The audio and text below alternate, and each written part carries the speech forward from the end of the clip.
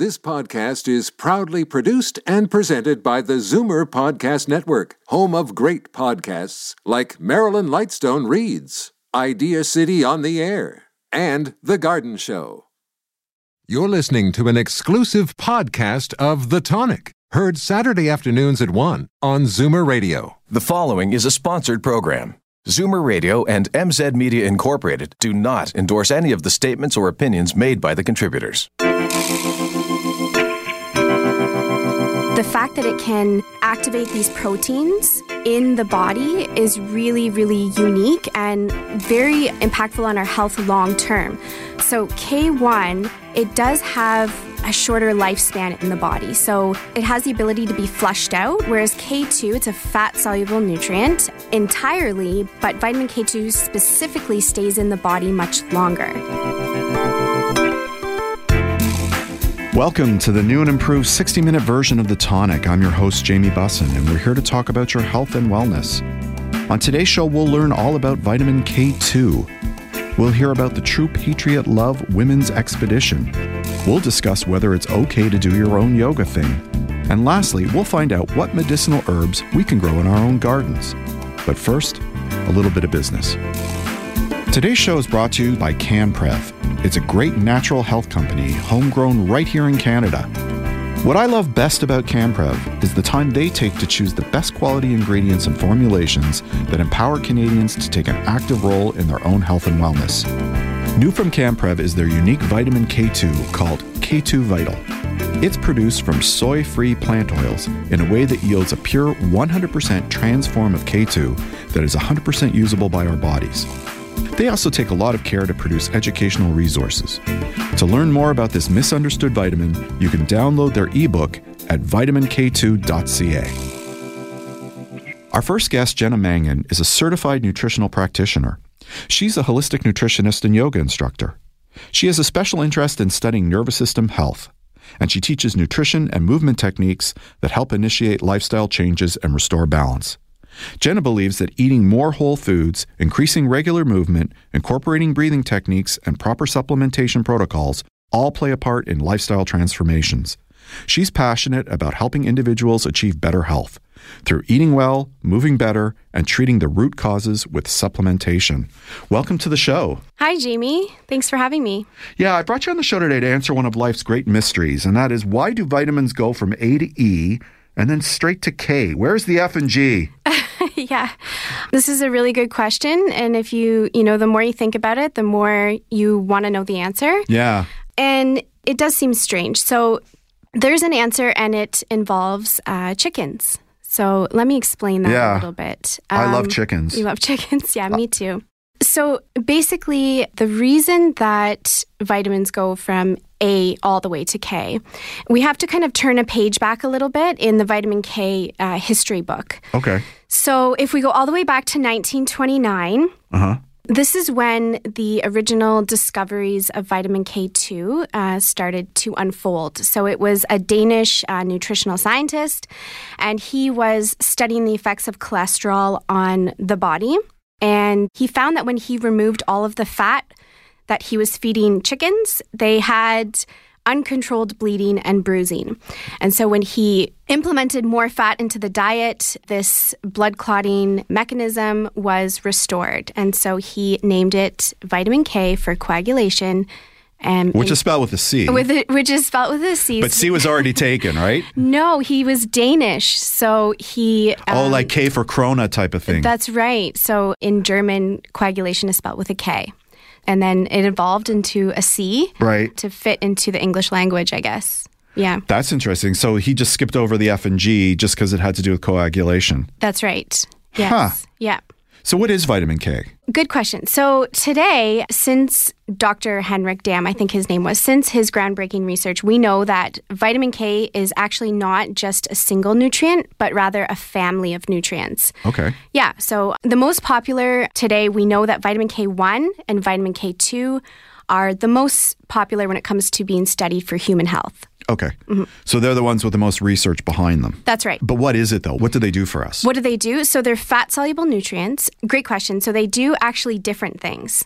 So while they do the same thing at the same time. So it's a little bit confusing. So vitamin K1 has an effect on blood clotting mechanisms. Okay. Vitamin K2 also has this effect, but it also is very specialized in activating certain proteins in the body that help direct calcium to our bones. So vitamin K2, the way I like to look at it, it specializes in activating proteins in the body. Right. And this kind of helps it stands apart from vitamin K1 in this way because the biological roles and responsibilities of vitamin K2 become very different, and therefore it has a wider range of impact, I guess you could say, on our health. Okay, so K2 does a myriad of things, but it's also involved in the clotting process as well, or? That's right. We can't totally, disregard its impact on, it does have an effect on the clotting mechanisms as well. Okay.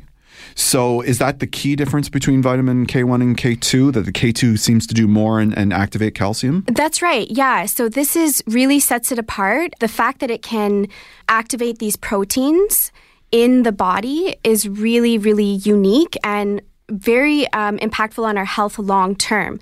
So let me explain a little bit. So K1, it does have a shorter lifespan, if you will, in the body. So it has the ability to be flushed out, whereas K2, it's a fat-soluble nutrient. Vitamin K is a fat-soluble nutrient entirely, but vitamin K2 specifically stays in the body much longer. Okay. Yeah. And is it stored in the fat? Is that what you mean? Or? They're stored in the liver. Okay. Yeah, stored in the liver. Mm-hmm. Okay. And so there's something that has to do with a calcium paradox, right? You were explaining this to me before. Yes. So can you tell the listeners what this is about and how K2 plays into it? Yeah. Okay. So vitamin K2 it's basically what it does is once calcium enters the bloodstream, it's not exactly the smartest mineral. Let's just say that. Okay. So it kind of hangs out a little bit and it's like, what do I do? What do I do? So vitamin K2, it helps to activate proteins that enable calcium or direct it towards the bones. Where it's needed. So that way our bones can be properly mineralized. And so going back to your question, the calcium paradox, without vitamin K2 and its ability to activate these proteins, calcium kind of just hangs out. A, it doesn't make it to our bones. And then B, it ends up in other places of the body where it's problematic. So where might it end up where it would be a problem? Yeah, so soft tissues, it can end up, I'm sure you've heard the term arterial calcification. So that is how that happens in a nutshell. Oh, okay. So I guess as we age, vitamin K2 becomes more important then. Definitely. As we age and, even younger populations, adolescent, people who are going through adolescent growth, it's highly important at this age as well. So I would say all ages, actually. Okay. So you were just discussing K2 and its connection with calcium, but does K1 have a connection as well? Again, it does have some impact on activating proteins, but not this specifically.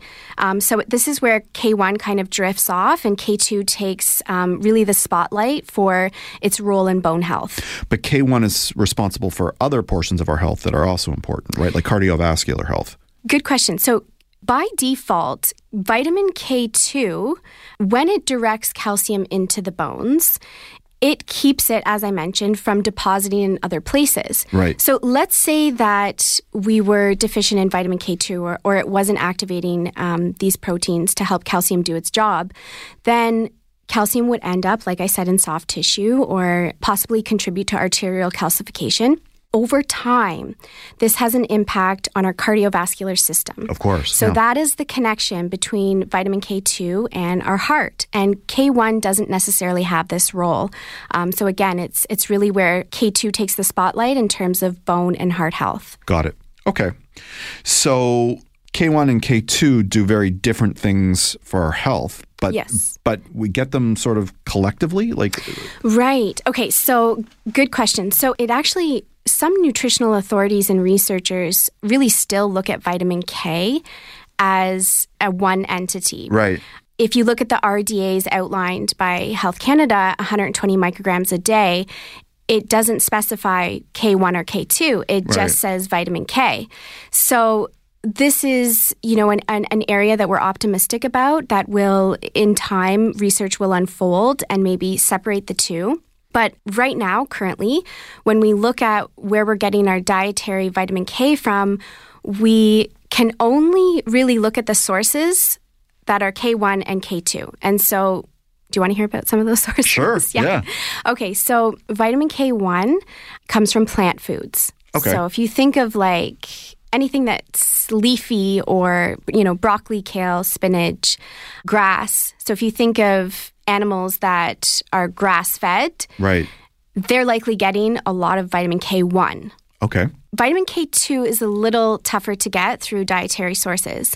Traditionally, it's found a little bit in like organ meats. Which aren't really good for you in other respects, right? Yeah, that's kind of a whole other conversation. I mean, I guess Yeah. if your livestock was grazing on grass, Right. Then livestock do have the ability, like cows, for example, to convert vitamin K1 to vitamin K2 Right. in the liver. But they have 4 stomachs. Right. We only have 1. Exactly. So the fermentation process in humans is a little bit different. Right. And, research is also suggesting that it takes like a very healthy gut flora and specific bacteria in order for that conversion to happen. So going back to the organ meats, that's, maybe you get a little bit of K2 from that. Certainly aged cheeses. So really those... I love aged cheese. Yeah, That's like a good those, one. Yeah, stinky old cheeses, that Yeah. kind of stuff. Fermented foods. Some fermented foods have a small amount of vitamin K2. Probably the most abundant dish is a Japanese dish, fermented soybeans known as natto. Really, really high amount. But natto's a little bit nasty too to eat, right? That's like the goopy, gooey soy sort of. Well, it would depend on like the presentation of it, but for the most part, these are foods that you don't typically eat every day. Well, it seems to me, it would seem logical that they would add vitamin K to milk, right? But do they do that? I mean, They add other vitamins to milk, right? my dad's a dairy farmer, so I Yeah. should know this, but It's something to look into for next time. Yeah, so fortified, right? So Yeah. it's not naturally occurring. So vitamin K2 in foods typically does have some type of like microbial origin. If you think like it's alive, like fermented foods. And the liver, like the organ meats, making sense of that, that's where we know that fat-soluble vitamins are stored. Right. Yeah, so again, typically you're not eating organ meats. I don't know about you, but I'm not eating these Not on a foods. regular basis. Not on a regular basis. Unless somebody's slipping it into my food, which is Right. possible. It's possible. but unlikely. No, I organ meats. Yeah, are you talking like liver, Like liver, and yeah. kidney and heart and, Yes. and sweetbreads? I guess. Well, there would be small amounts. Again, nothing. It's really hard to identify the Yeah. amounts. So when people ask me what the best source of dietary K2 is, I say Yeah. natto. It has really high levels. But even that's obscure, which I guess leads to the next point. If you are K1 or K2 deficient, you're probably going to need to supplement, right? That's right. I mean, we'll look at a few statistics in a second. Yeah. But when you think about your diet on a whole, and I do eat some animal foods, Right. You start to see the gaps. And when you compare that with the statistics that are very real, very impactful, and research-based, it's, I'm approaching an age where I'm starting to think about what my bones are going to be like when I'm 70, when I'm 75. Right. So you want to start to take action now. Of course. Yeah, it's funny. I was having a conversation with a nutritionist friend the other day, and she's a vegetarian. Right. And just kind of out of the blue, I was like, hey, do you ever think about like if you're getting enough vitamin K2? She's like, you know what? Were you drunk at the time No. when you had this conversation? No, like No, this was a sober conversation. kind of like off, Yeah. totally off topic. But I eat animal foods, you know, Right. and I'm worried about it. Right. Or not worried, but I'm See, I was blissfully ignorant. Now I'm worried. now you're worried. Not my goal to worry you, but definitely having the knowledge to make proactive decisions, I think, is important. Sure. Yeah. So, and I think basically to sum up her answer was there was other things on her radar that may have been a concern being a vegetarian. Right. Like iron. That's exactly. right. Yeah. B12. And she said it wasn't until I started learning about the impact that vitamin K2 deficiency kind of long-term, because it is a bit of a systemic thing when you have vitamin K2 deficiency. You don't notice it right away. Okay, so how would you know if you were vitamin K deficient? Right. So if you're vitamin K2 deficient, Right. the tests aren't publicly available. Oh. They are available to some researchers. And so this is where being proactive really just comes into play. So what sort of symptoms one might have that might cause them some concern? Right. I mean, the most awful, I think, and the most common is probably a hip fracture. Okay. Yeah. So by then it's kind of too late. Right. So it's degeneration of the calcium and the strength in your bones, right? That's right. Is that essentially it? That's essentially it, yeah. And it might be a calcification of your arteries. It might be a cause. And that would show up in maybe some type of cardiovascular condition or cardiovascular disease, yeah. So let's skip ahead. Let's assume we need to get some K2 into our system. What's the best way of doing that to supplement? Yeah, so the great news is there's really smart pairings out there. It's really popular to see vitamin D. It's a fat-soluble nutrient as well, paired with vitamin K2. Okay. This is incredibly smart because vitamin D3, we know, helps absorb calcium specifically in the intestinal tract. It gets it into the bloodstream. Right. And then the K2 picks it up and takes it to the bones where it needs to be properly utilized. And so looking for a soy-free, plant-based form of vitamin K2 is ideal, something that is 100% trans, and that just means it's highly bioavailable to the body to be used. Right. And yeah, the good news is there's lots of options out there. So, we're just sort of touching the tip of the iceberg here in terms of information about K2. So if people wanted to learn more about K2, what's a good resource for them? Yes. So if you type in vitamink2.ca, you can read about the history if you're a history buff. You can read about some of the statistics on hip fractures. You can learn about its other roles in the body with inflammation, athletic performance, stabilizing blood sugar levels, dental health. You can read about all of it. And I always think it's important, if you're taking something, to constantly remind yourself why you're taking it. For sure. Yeah. So I would suggest to visit vitamink2.ca and just poke around, see what you can find out about vitamin K2. Excellent. Unfortunately, that's all the time we have today. Will you come back on the show again? I would love to. Excellent. Thanks, Jamie. We've got to take a short break, but when we return, we'll learn all about the True Patriot Love Women's Expedition on The Tonic. Are you one of the many Canadians dealing with chronic pain, anxiety, IBS, and other such conditions? Are you interested in finding out more about your options with medical cannabis? Then join one of 22,000 patients nationwide who've let Harvest Medicine be their trusted cannabis healthcare partner and provider. It's never been easier to access Harvest Medicine's healthcare team, education, and resources. Simply download the HMed Connect app from the Android and Apple stores and book your appointment today. To find out more, visit hmed.ca or download the app. That's HMED Connect from your app store.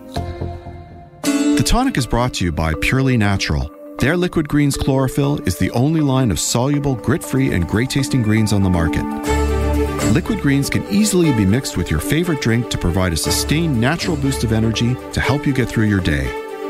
There's unflavored, which is great with orange juice. The mint flavor is cool and refreshing. Dark chocolate has all the health benefits of a salad, but with a great chocolate taste. And for that extra detox boost, try activated charcoal and mint. Enjoy the energy, enjoy the detox, enjoy the great taste. Purely Natural Liquid Greens. You're listening to The Tonic on Zoomer Radio. I have two guests coming up now. Fate Seguer joined the IGM group of companies through Mackenzie Investments in February of 2017 to lead the client experience and engagement team. In her short period in this role, Fate led to the development and launch of Precision, an intuitive investment analytics technology that assists financial advisors in the research and analysis of Canadian investments. In January of 2018, Fate began the development of the market strategy and innovation mandate. In this newly created role, Fate is spearheading the innovation agenda by introducing new ways of working and enabling change management to mitigate future disruption and embracing new growth opportunities. Her efforts extend from strategic development to tactical implementation with focus on executive buy-in, strategic shifts to the culture, and ongoing demonstration and marketing of the value of innovation. My other guest, who's also here today, is Nicole Laidlaw. She's a sergeant in the Canadian Forces Military Police, a mother of three, and wife to a military police officer. Welcome, both of you, to The Tonic. How are you? Hi, Jamie. Thank you. We're well, thanks. Yeah, we're well. So you're here to speak about something really special, the True Patriot Love Women's Expedition. What is True Patriot Love? Explain that first. So, Jamie, it's Fate. True Patriot Love is an organization that supports veterans and military families, especially as they transition into everyday life after deployment. It's been around since 2009, and they've provided up to about $25 million in funding to programs across Canada that support veterans and military families. Fantastic. And there's a special expedition that's going way up north, right? What's that about? So we are going to Baffin Island. Why? Why are you going to Baffin Island? You should go to Vegas. No. That's where I would go. If I were leading the expedition, we'd be going to the Wynn Hotel. But anyways, carry on. It's the opposite end of the temperature spectrum. It really is. This is not a trip. It's minus 30. Ladies, it's not a trip for me. I commend you because I couldn't do it. Thank you. So Baffin Island, wow. And how are you traversing? What are you doing? So we will be snowshoeing about 100 kilometers from one end of Baffin Island until the other end of Baffin Island, so from Kik to Pang. Oh my gosh. And how long is that going to take? The snowshoe itself will be about 7 days. Wow, that's impressive. And like, I'm totally clueless. I imagine Baffin Island is just like all snow, but are there elevations? And is there greenery? Like, what's it like there? Well, right now we expect that it'll be all frozen. Yeah. Very windy. We don't believe there will be much elevation. I think 400 or 500 meters is what we were told over the course of the journey. But we'll be walking down a frozen river or snowshoeing down a frozen river. See, my mother would make sure that I brought long underwear and gloves and all that. Are you guys all packed and ready to go? Mostly. I have a little final packing to do this weekend.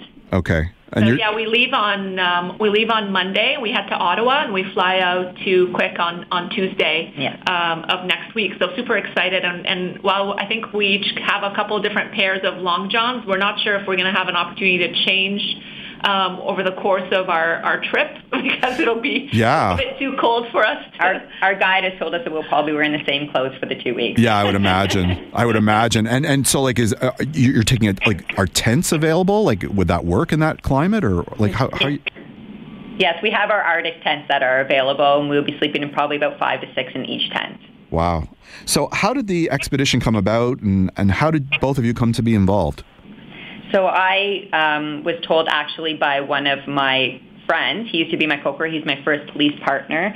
When I joined the military, he was injured in Afghanistan, so he's been watching True Patriot Love to do an expedition himself. Right. And when the all-women's one came about, he emailed me and said, you should try this. And so I sent it up to my chain of command, which is my boss in the military, and they actually said the application is due today. Oh, wow. So I didn't really think too much about it. I just jumped in and threw in my application and heard back about 2 weeks later stating, asking for an interview.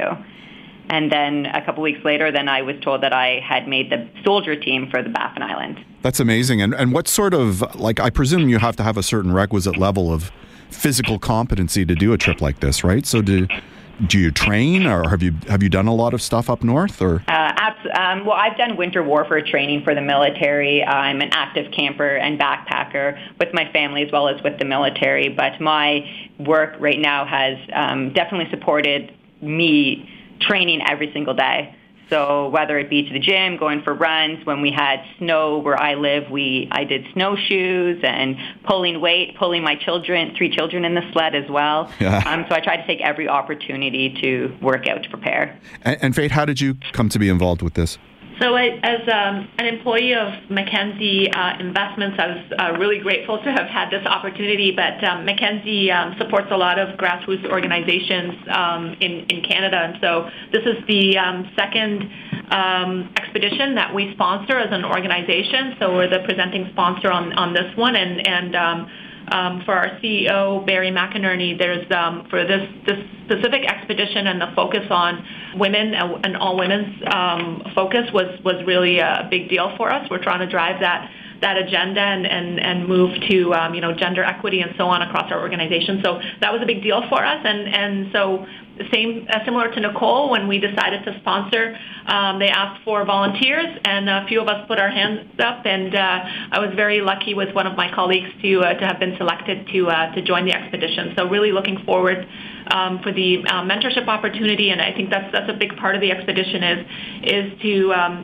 as business leaders and veterans come together, and have both maybe a double-sided mentorship opportunity, right? Nicole will definitely be helping us on the physical side, right? Because we're in heels all day, most of us, right? So she'll be helping there, and for us in terms of some of the challenges we deal with in the workplace, and how do we overcome some of those. We're hoping that could be of help to our veteran partners. This is team building exercise in the extreme, isn't it? Right? It's not It is, yeah. And I think we expect that there'll be a ton of opportunity for reflection, right? I mean, like where you think about in Toronto specifically, we wake up every day and there's like 100 things we need to get done before we go out the door. This is going to be really about survival, right? Yeah. How do we wake up, make sure we've got enough in our system to keep warm, right? We can get our snowshoes on fairly quickly so we're not freezing, and move to the next point. So it should be very basic, but I think we're going to be dealing with a lot of extreme conditions, and hopefully that'll create a opportunity for bonding and reflection. And so it's a great opportunity just to move off the grid, to put away laptops, put away cell phones and everything, and to fundraise for a great cause. 100%. I'm sure you're going to see all sorts of flora and fauna that we just don't get to see.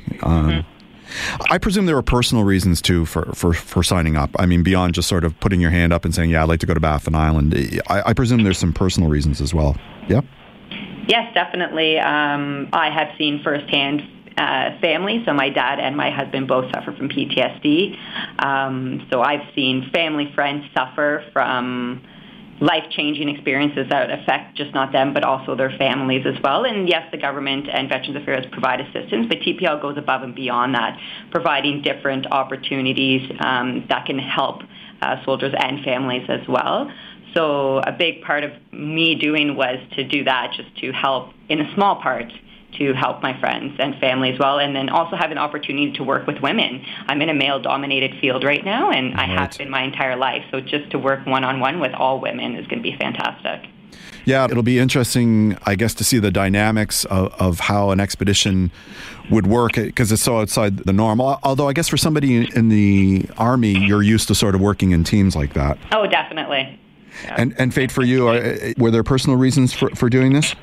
Yeah, I mean, I do try in the business world to do mentorship as much as possible, and to help women coming up in their career and so on. But I think for us, this will help from a reflection and my own personal growth. Like it brings that to a different level, right? Dealing with things that I was presenting to our leadership team a couple of weeks ago. Said, we come into work every day and we talk about investments and retirement planning and the business stuff that keep our lights on. But what our veterans go through every day is very real stuff. Right? That's your basic needs. When you think about Maslow's hierarchy of needs, and just to bring a sense of reality to what we have to face every day in our business life. I think that's what I'm looking forward to. So I'm looking forward to learning a ton there. Will you be able to document your travel in real time? I can't imagine there's a lot of service up there. So are you going to be sending pictures? Are you going to be keeping a journal? What do you plan to do? I personally will be keeping a journal. I kept one when I was deployed to Afghanistan on my day-to-day activities that I did there. But our guide will be sending a message every couple of days to True Patriot Love, who will distribute that to family, friends, or coworkers, people that you have chosen. So about every 3 days, just an update. Yeah, same here. Yeah, we don't expect to have any cell service. Yeah, I wouldn't imagine. But I did buy a big battery pack, so I'm hoping that at least my iWatch and my iPhone could stay charged enough to just track the journey. Yeah. Because I'd love to, wow, what an experience that we get to go through now. So. Yeah, and if people want to track your progress or learn more about the expedition, where can they go to find out that information? So they can visit the webpage for TruePatriotLove.com, and also on social media, True Patriot Love will post updates on there as well. So Facebook, Instagram, and they can also go to our donating tab on True Patriot Love on the webpage if they want to donate to our cause. Right, and just one last question. So with the donations, where will the money be going? So part of this expedition, Jamie, is to raise $1 million. So we all of the civilians that are participating have a $50,000 personal target to raise. So we're all working towards that. And all that money will go to veteran and military programs that support veterans and military families. Fantastic. Unfortunately, that's all the time we have today. Thank you both so much for coming on the show. Thank you for having us. Have a good day. We've got to take a short break, but when we return, we'll learn whether it's okay to do your own yoga thing on The Tonic.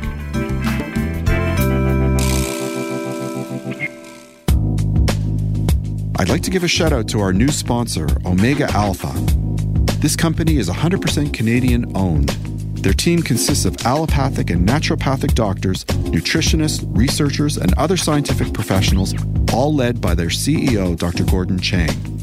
Formulations are created on their 40,000 square foot facility located in Toronto. Omega Alpha uses only the highest quality ingredients to manufacture the most efficacious yet price-friendly nutraceuticals.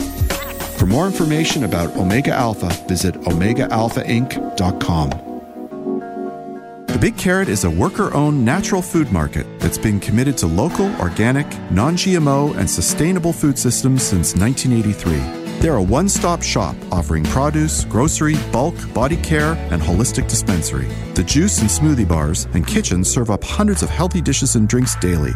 Building community is at the core of their vision, which they deliver through education, outreach, and giving. They want everyone to share in the goodness they offer. Visit their website for more information at thebigcarrot.ca. This is The Tonic on Zoomer Radio.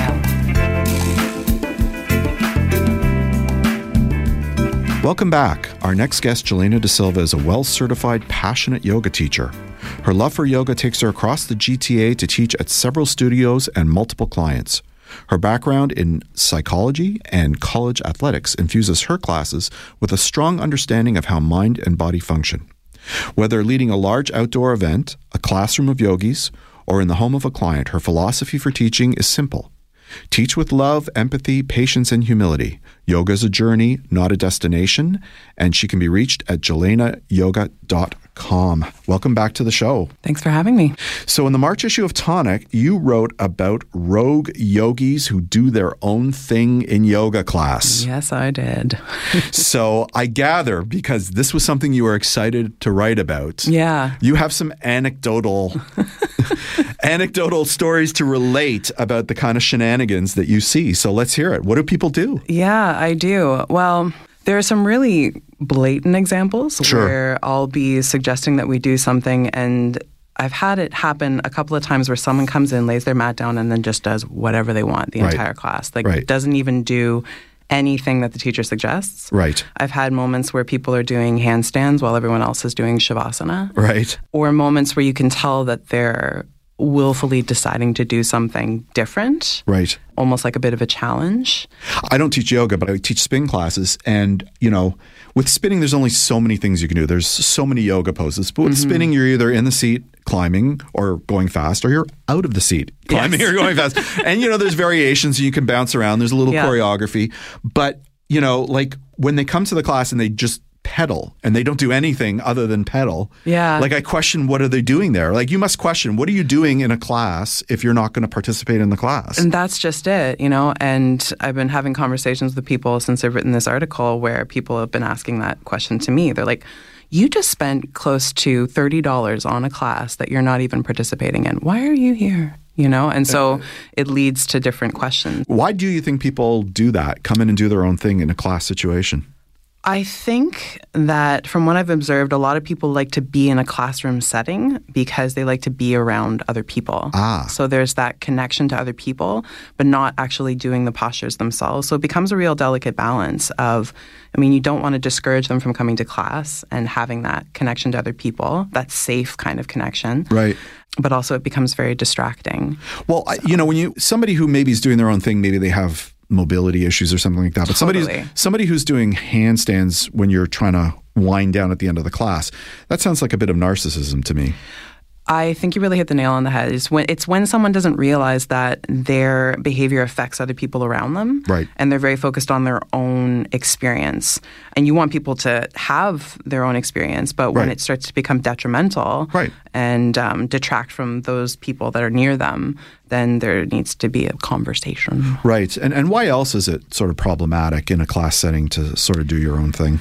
Well, from a teacher's perspective, you're walking into a space, you've got 20 bodies that you're taking care of. Right. And you're wanting to guide people through a safe experience, and you've got this one person doing their own thing, and they could potentially hurt themselves or the person next to them if they're doing something that they're not ready for. Right. I don't teach a lot of inversions because I find people need to be very strong to do them. And if someone's kicking their legs in the air, I don't know what's going to happen. Right. So there's that. And there's something really wonderful that happens when everybody starts to move together. It's this synergistic choir-like flow that people feel in the moment and talk about after class. Right. And so when people are not doing that, they not only miss out on the experience for themselves, they're affecting that kind of vibe. There's a new product on the market called Peloton, it's essentially a spin bike that you do in the privacy of your own home. I've seen it. And I want one. Yeah, people want them. And you connect online to classes that run throughout the day, right? So the idea is you're not just buying the bike, you're buying classes that you don't actually have to go to the studio to do. Mm-hmm. But I wonder if those people are actually, like, I understand the convenience of it, right? Like, you don't have to get changed and drive or walk or whatever and go to the studio. You can do it whenever you want in the privacy of your home. Yeah. But you really are missing out on that collective experience of everybody working hard and everybody struggling up that hill and everybody, spinning quickly. And there's something to that, right? I couldn't agree more. I have little moments of panic where, before I go to sleep at night, I'll be like, how secure is my job? Are people going to keep coming to a yoga studio? They could do everything online these days. I'm going to lose my apartment. No. I just kind of spiral down. But then when I'm in the classroom and I'm experiencing what you were just describing, that collection of people coming together and experiencing this, you can't replace it with an app. You can't replace it with that singular experience. I think the one detriment to the interweb is that we've created our own little tribes where we can be insular and stay in our own little homes and hives and rage at the world and do nothing. And we don't spend enough time collectively. Not that I'm a great people person, but from my perch outside of society, I look at all of you and I think, no, you have to come together. So, it's true. So how do you deal with it? Like when somebody's acting out in class, and I'll call it acting out, but I think we know what we're talking about. How do you deal with it? Very carefully. If someone's been coming to the class for a while and they continue to do their own thing, I try to connect to them outside of the class experience, get to know them a little bit more, and they usually reveal why they're doing what they're doing. Right. It could be psychological. It could be for whatever reason they don't cue off of things as well socially as other people. So being very aware of that, I think, is important, and just giving them the suggestion to try following along. But if not, I would rather them keep coming. Usually they're so independent they end up just, going off on their own. Do you put them off to the side or at the back if they can't sort of get with the program? I do. When sometimes, I've had a student come up to me, she's like, I just kind of want to do my own thing. I'm like, that's cool. If you want to go in the back corner and do your own thing, that's fine. I understand.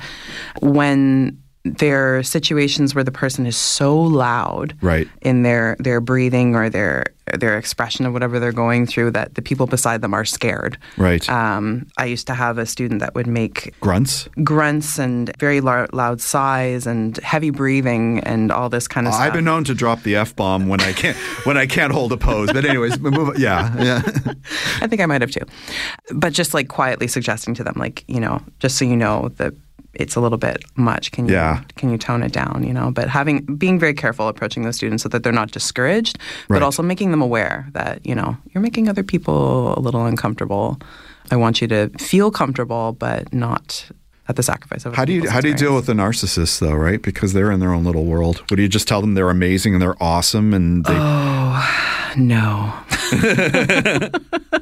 There's only so much you can do in that situation. Right. Usually I find, because my style of teaching is it's not about the big moves. It's not about the crazy stuff. Right. Those people tend to find a class where they can show off, where they can do what they want to do. I'm not interested in you conquering a posture. I'm interested in you getting to know yourself within the posture and experiencing it in a safe way. And when you offer that, it attracts a student that's interested in that. And if someone is more self-involved, they tend to not be drawn. Right. I would think eventually somebody who needs to show off would get tired of yoga because it's really not. No. It's not the venue for showing off, right? No, it really isn't.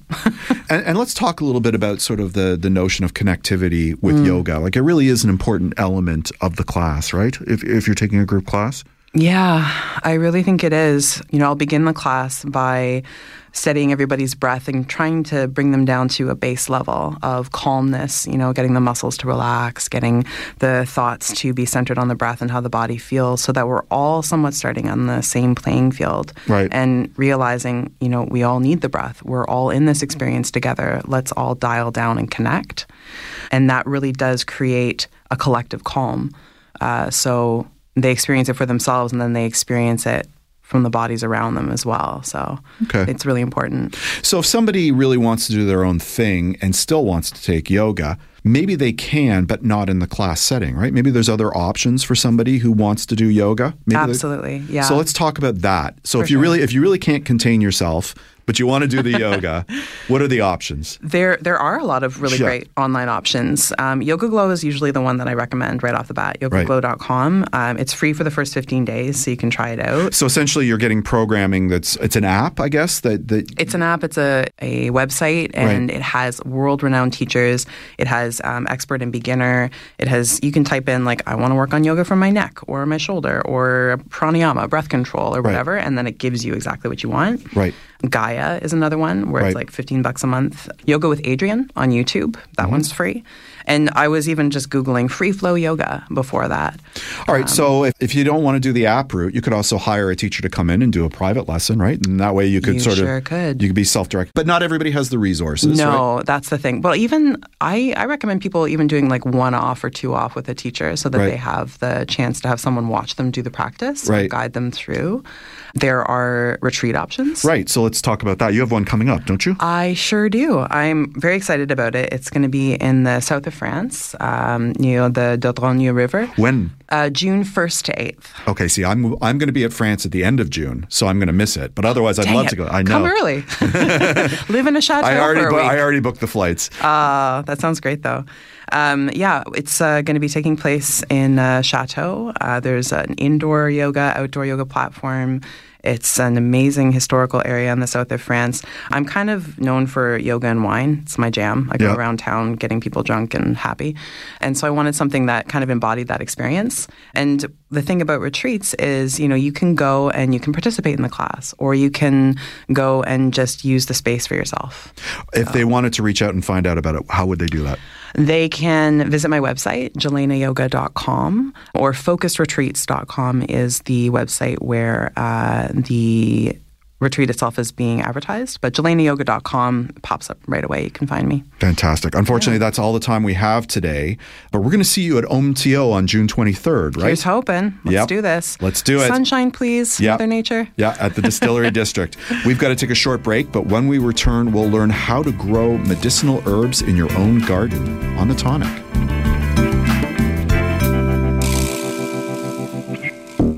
The Benvenuto Group is an owner and developer of quality high-rise condominium and rental properties in Toronto and Montreal. The Benvenuto team is passionate about delivering quality living spaces, top lifestyle amenities, important services, and innovative design tailored specifically to its residents in every particular submarket. The Benvenuto Group seeks out the finest urban neighborhoods and designs projects to allow its residents to enjoy the benefits of both their property and the exceptional locations that they become a part of. The team surrounds itself with leading professionals and consultants and pushes them to conceive great places to live, to work, and to play. The Benvenuto Group is currently designing several new projects in Toronto, Montreal, and Chicago that will not only become exceptional places to live as an owner or as a renter, but that will deliver some of the highest levels of sustainability, energy efficiency, and comfort, and will set the standard for informed residents. For more information, please visit thebenvenuto.com. Hi, this is Jamie Bussin.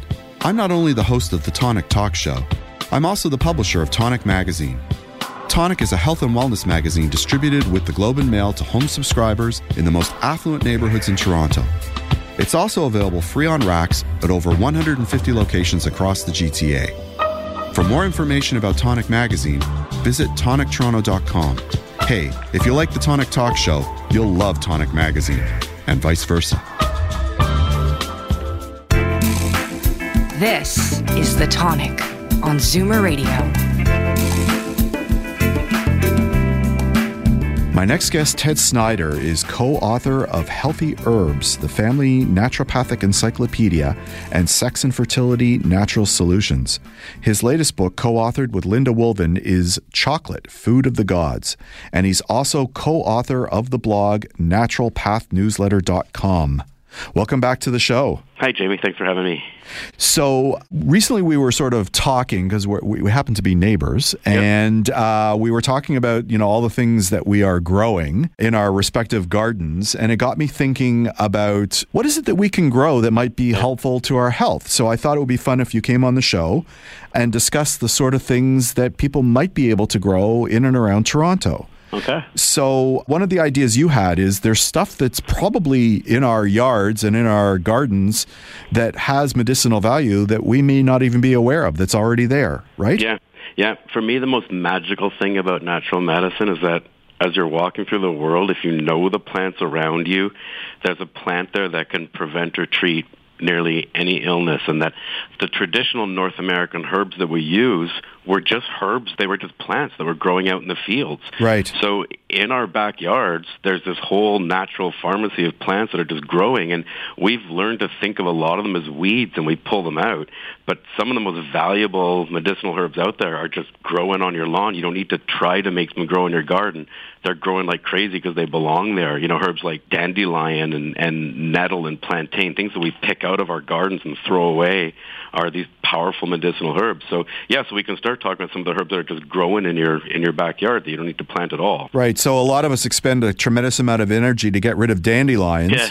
But if we decided to keep a few plants around, what could we use it for? Yeah, I think dandelion is the most ironic plant in the world, because dandelion is this powerful liver cleansing herb. And what we do to get rid of our weeds is we spray herbicides on our lawn that kill the dandelions, and then they cause liver problems, and we go to the store to try to find something to cure the liver problems, and we buy dandelion, right? Right. So full circle, yeah.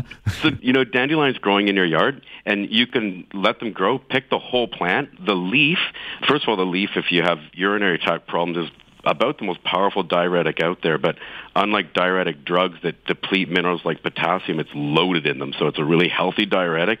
It's a great traditional green bitter for digestion. And it is quite bitter, though, right? I mean, I tasted dandelion. Yeah. This is but when you see people who have moved to Canada from maybe the Mediterranean, you see them like at the sides of highways and roads picking plants in the spring. Yeah. They're picking dandelion, and they're throwing those.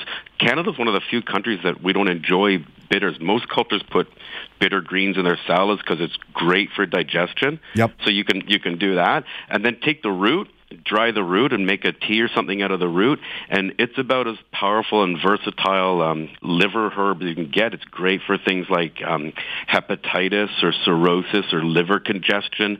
So you can use the entire plant, and you're going to get tons of them in your yard. So you can use your dandelion. Plantain, which is that leaf you get. When we were kids, we used to pick plantain leaves because they have like stringy things in the leaf. We used to pull the strings down, and then right. Tall sort of spiky things with the seeds.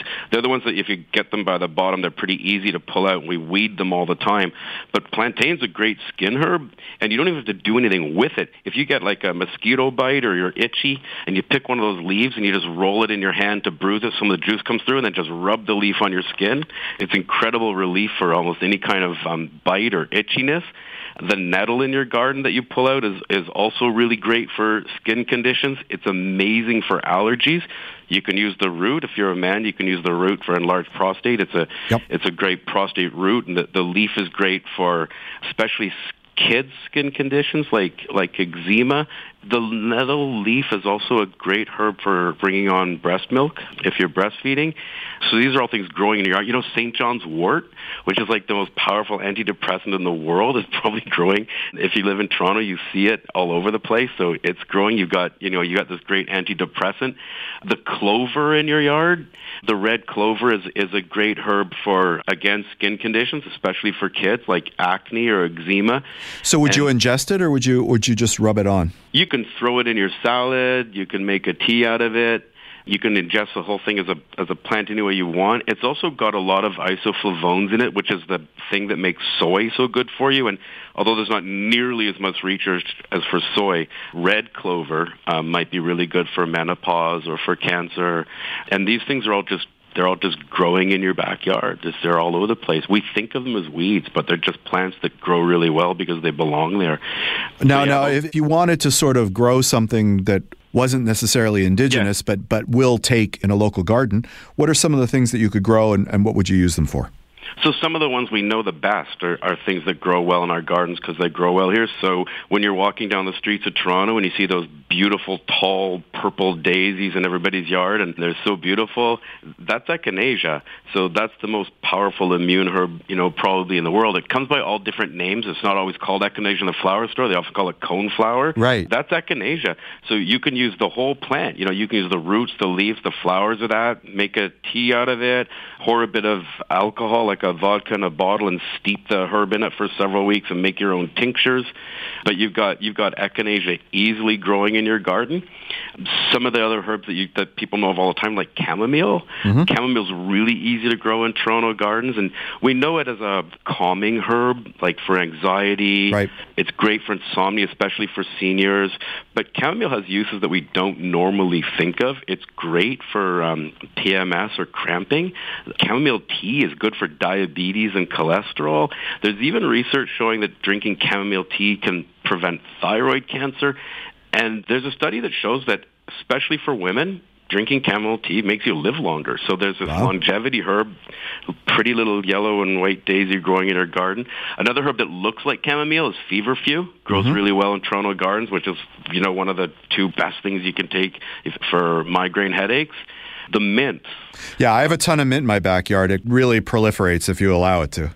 Yeah, mint will go crazy. And so Jamie, the cool thing about mint is a lot of mints aren't called mint, so we don't know they're mint. Like lemon balm is a mint, and sage is a mint, and rosemary is a mint. The way you can tell you have a mint in your garden is if you feel the stem of a plant and it's square instead of round. Yeah. If it's a square stem, it's a mint.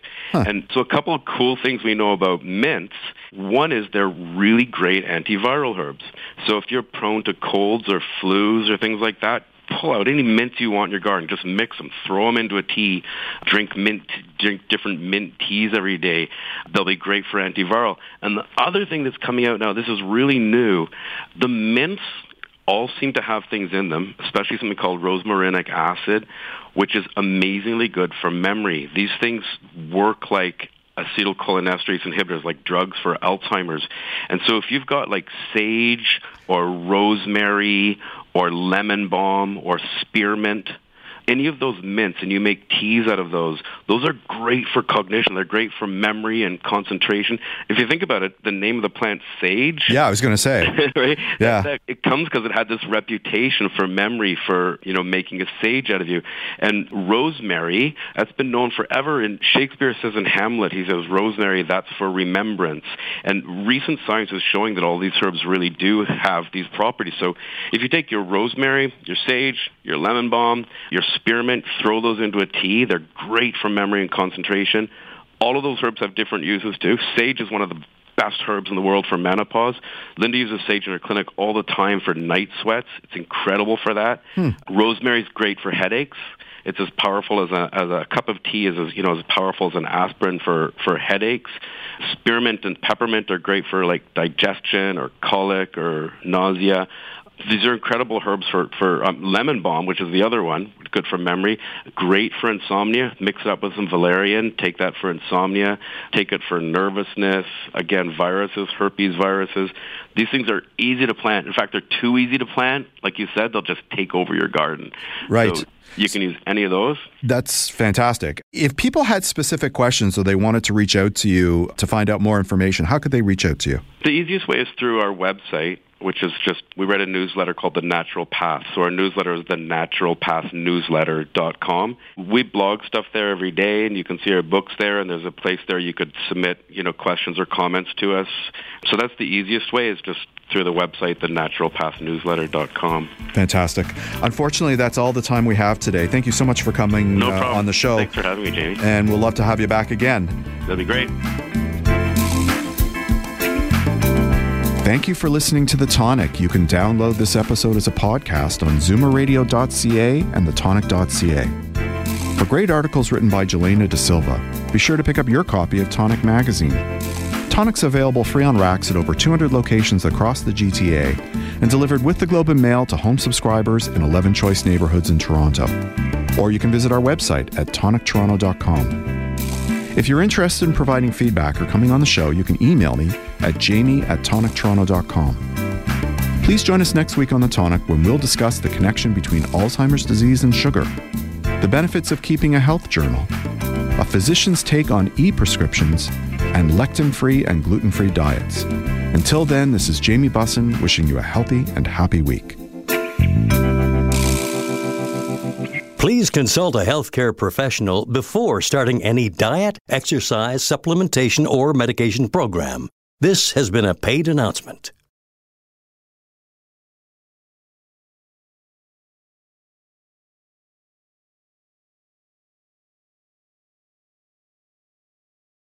This podcast is proudly produced and presented by the Zoomer Podcast Network, home of great podcasts like Marilyn Lightstone Reads, Idea City on the Air, and The Garden Show.